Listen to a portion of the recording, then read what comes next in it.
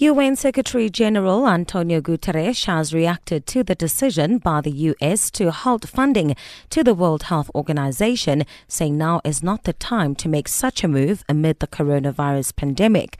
And the Mineral Resources and Energy Department has denied giving permission to Impala mine at Rustenburg in the northwest to operate at full capacity during the lockdown. Details with Khobedi at 9. The COVID-19 Ministerial Advisory Committee chairperson. He has no doubt put a lot of years and time into working and studying and dealing with all types of infectious diseases. I mean, for example, if you look at the research and the contribution he's made in the HIV prevention and treatment in South Africa, I mean, that's just one of the many things the professor is recognized for. So he's a South African clinical infectious diseases epidemiologist. If you have any questions around the COVID-19 as a virus, how it spreads, how it behaves, the impact of lockdown, I mean, even how we compare to other countries in terms of the trajectory of the number of positive cases, absolutely any question, we'd love to hear from you. 089 110 3377. We're seeing a lot of tweets coming in as well, which is great. So we'll read some of those out as well. There are some common questions, so we'll bundle those up and ask it as one. But anything you'd like to know about COVID-19, we'll get into the Q&A session with the Prof next. Karim, the COVID-19 Ministerial Advisory Committee chairperson. Professor, good morning and welcome to the show. Good morning to you and your listeners. I was watching your presentation on the news networks the other night and I thought to myself, gosh, I missed the lecture room. I think I need to enroll for some or other course soon. Just you explaining COVID-19 at different levels. I thought it was a brilliant presentation. It was simple, easy to understand. And often these viruses and the likes are often complex in some instances, but you did a sterling job. So we thought it would be key to bring you back to the spotlight here, Professor, and just get a bit of a Q&A session going with our listener who perhaps from that presentation between you and the health minister and other professionals and professors and panelists have come up with more questions around COVID-19. I suppose one of my first questions, just to open it up, would be the impact of the lockdown. You did mention in your presentation that we are succeeding in flattening the curve, but is that all we need to do? Yes, so it's quite a complicated set of issues that we're dealing with here. I think one of the important things to come to terms with is that when we see a case today, that actually is telling us about an infection that occurred about 2 weeks ago. It's not exactly, it's some variability, but about 2 weeks ago. So when we are checking on cases, what we actually are doing is we are looking at infections that occurred 2 weeks ago. So when I tell you that on the 26th of March, the number of infections started to go down, and that thereafter, for the first 2 weeks after the lockdown, the number of infections has steadily declined. I'm actually not telling you about the infections after the lockdown. I'm telling you about the cases after the lockdown. And that tells us about infections after the state of disaster. So what we have seen in the first 2 weeks is largely a function, not solely, but largely a function of the state of disaster, which was closing our borders, hand washing. It's about social distancing, closing the schools, stopping worship, and so on. So all of that is the benefits we've seen in the first 2 weeks. This week, which is now the third week after the lockdown, we will begin to see the full effects of the lockdown. And that's left to be seen. We don't know what that is yet. Indeed. All right, Prof, I had promised my listener that we would make you available, and I don't want to take up too much of the time here, so we'll go straight to the phone lines. We've got Juju on the line. Juju, good morning. Morning, Mo. How are you? I'm very well, thank you. Thanks for calling in. What is your question to Professor Salim Abdool Karim? Yes, thanks for taking my call. Morning, Prof. Just a quick Morning. one, Prof. I hear everybody on the media, the news, is talking about this possible second wave of the corona. I just want to find out from Prof, what is your take on that, and what are the chances of us seeing that? Yeah, I'll listen sure. on radio.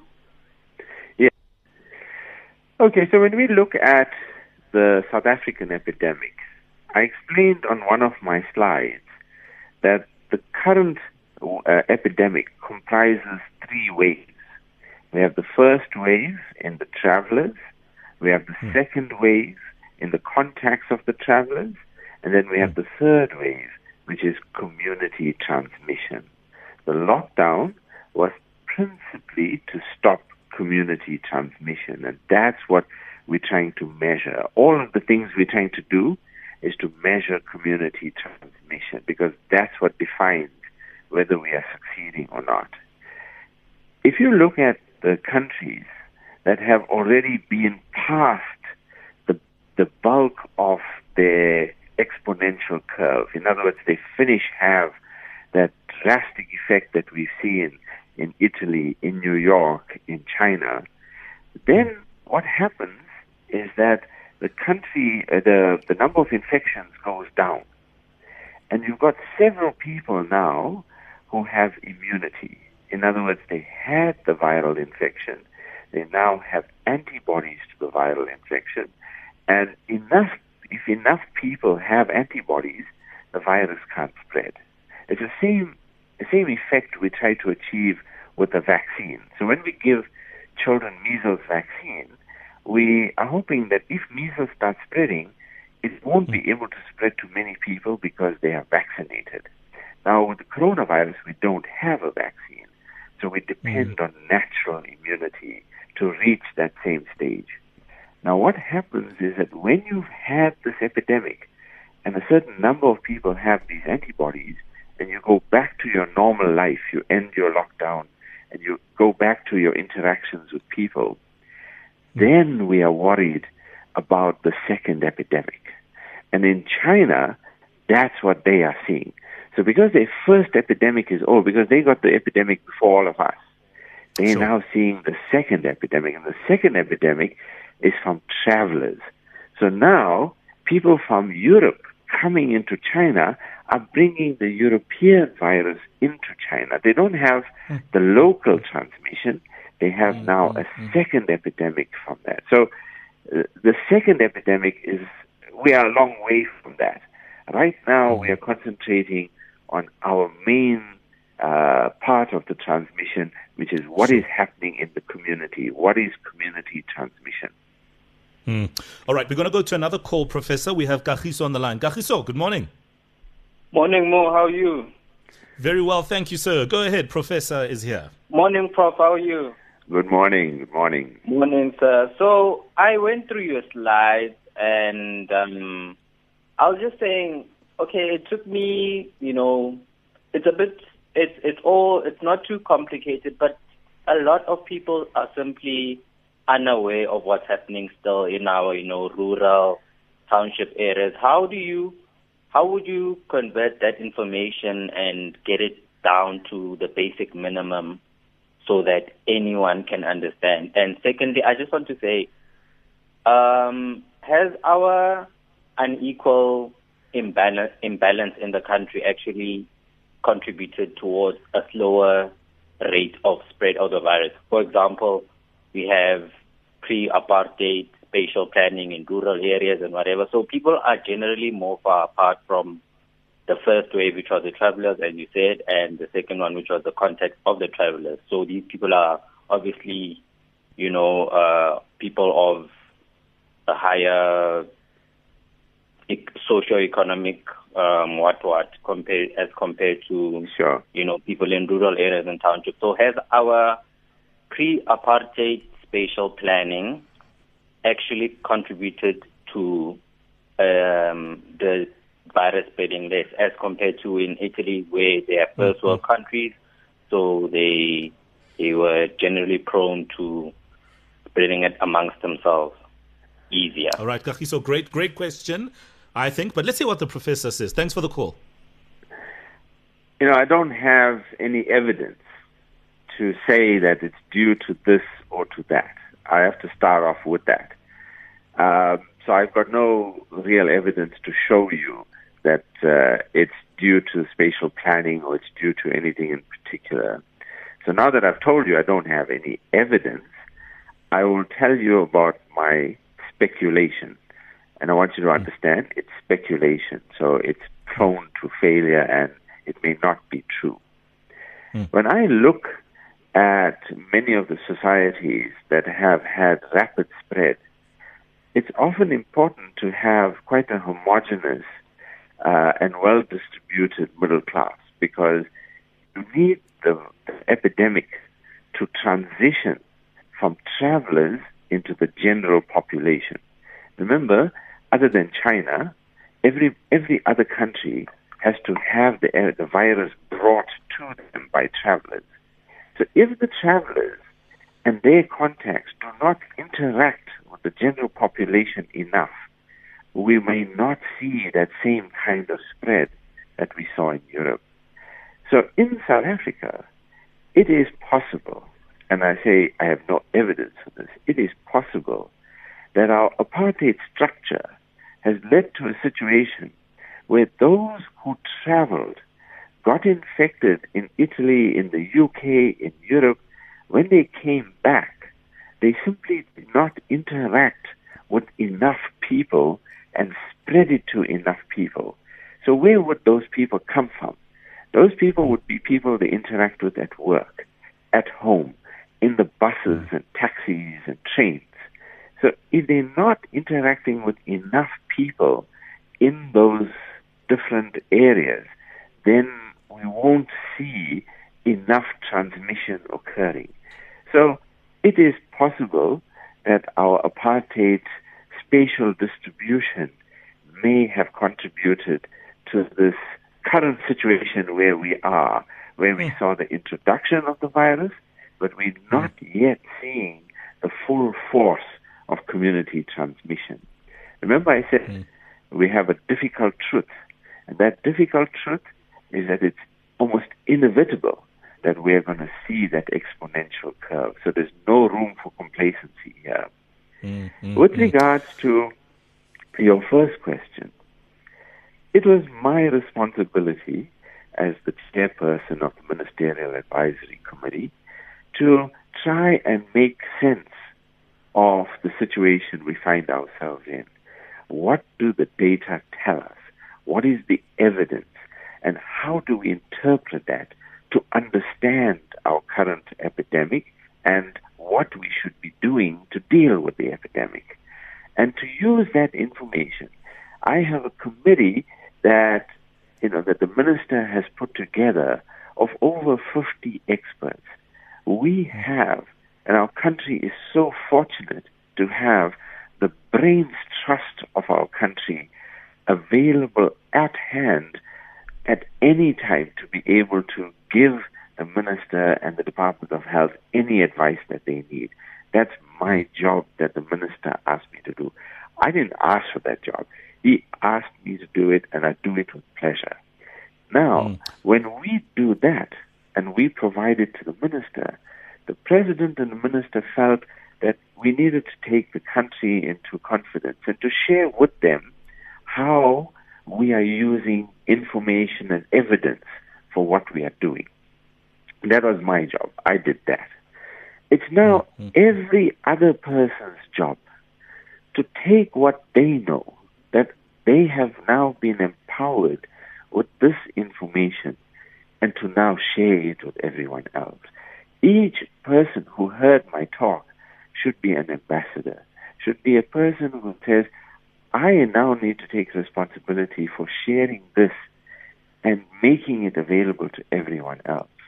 At the same time, the Department of Health is looking at translating some of this, creating it in a much more simpler way, and to make it more generally available. We're joined on the line by Professor Salim Abdool Karim, the COVID-19 Ministerial Advisory Committee Chairperson. We're talking all things COVID-19, and we got a couple of tweets here, Prof. I'll get through one or two. There's a one here coming from Olani Mgomezulu saying, since there are high numbers of positive cases in Johannesburg, Ekurhuleni and Tshwane, how much screening and strategic testing is being done per day? Do you have those figures? That's a good question. I actually don't have the latest figures. I only have it up to Friday last week. And the minister shared the most recent data on that during our briefing on Monday. And I think he quoted a number of 460,000 people have been screened. And I don't yet know how many tests were done, and I don't know how many were positive. But you only need to look at the increase in the daily number of tests, and a daily number of tests and the daily number of positives to see the impact of this community screening.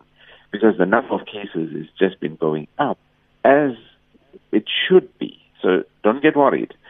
We expect the number of cases to go up when we go around and actively look for people with the virus. When we actively look, we must find them. If we're not finding them, then we're failing in our job. Yeah. All right, here's another one. Porcelike says, is it airborne, and what will the impact be during winter? So there was some issue about whether this virus would survive our summer. And I think we've eliminated that issue because it survives pretty well in our summer. And of course, it survives quite well in our body at 37 degrees Celsius. Now the question is, will it survive the winter? Well, it impacted Italy in their winter. So we anticipate that this virus is really not being impacted by the weather. It survives just as well in the winter and just as well in the summer. The winter has an additional problem.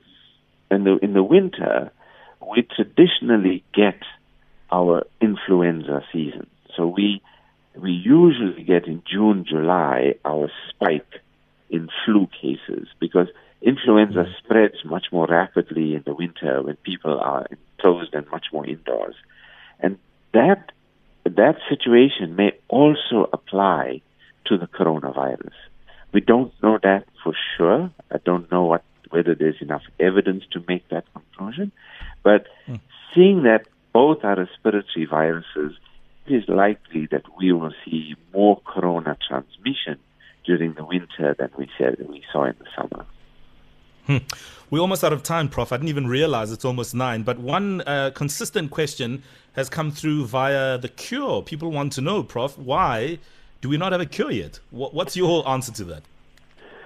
Well, we did not know as a world, all of us in this world simply did not know this virus even existed before the 19th of December. This virus is completely new. Nobody had encountered this virus before.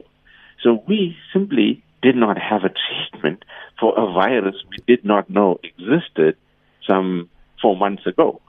So now that we know it exists, there are huge efforts led by the World Health Organization, led by research institutes throughout the world to find a treatment. And I can assure you that there's huge amount of effort going into that. All right, Prof, we are out of time. As you can imagine, there are truckloads of questions coming through, but I do understand you are on Twitter. Your handle is at Prof. Abdool Karim. Am I correct? Yes, but I can't deal with Twitter. I'm old school. So, I just, when I get a chance, I look at it. But don't expect me to answer on Twitter, please. All right, well, that leaves us with one other option, Prof, to bring you back sometime soon. Only with pleasure. All right, perfect. Thank you for your time, Professor Salim Abdool Karim, COVID-19 Ministerial Advisory Committee Chairperson, giving us some insight into COVID-19 and obviously that wonderful presentation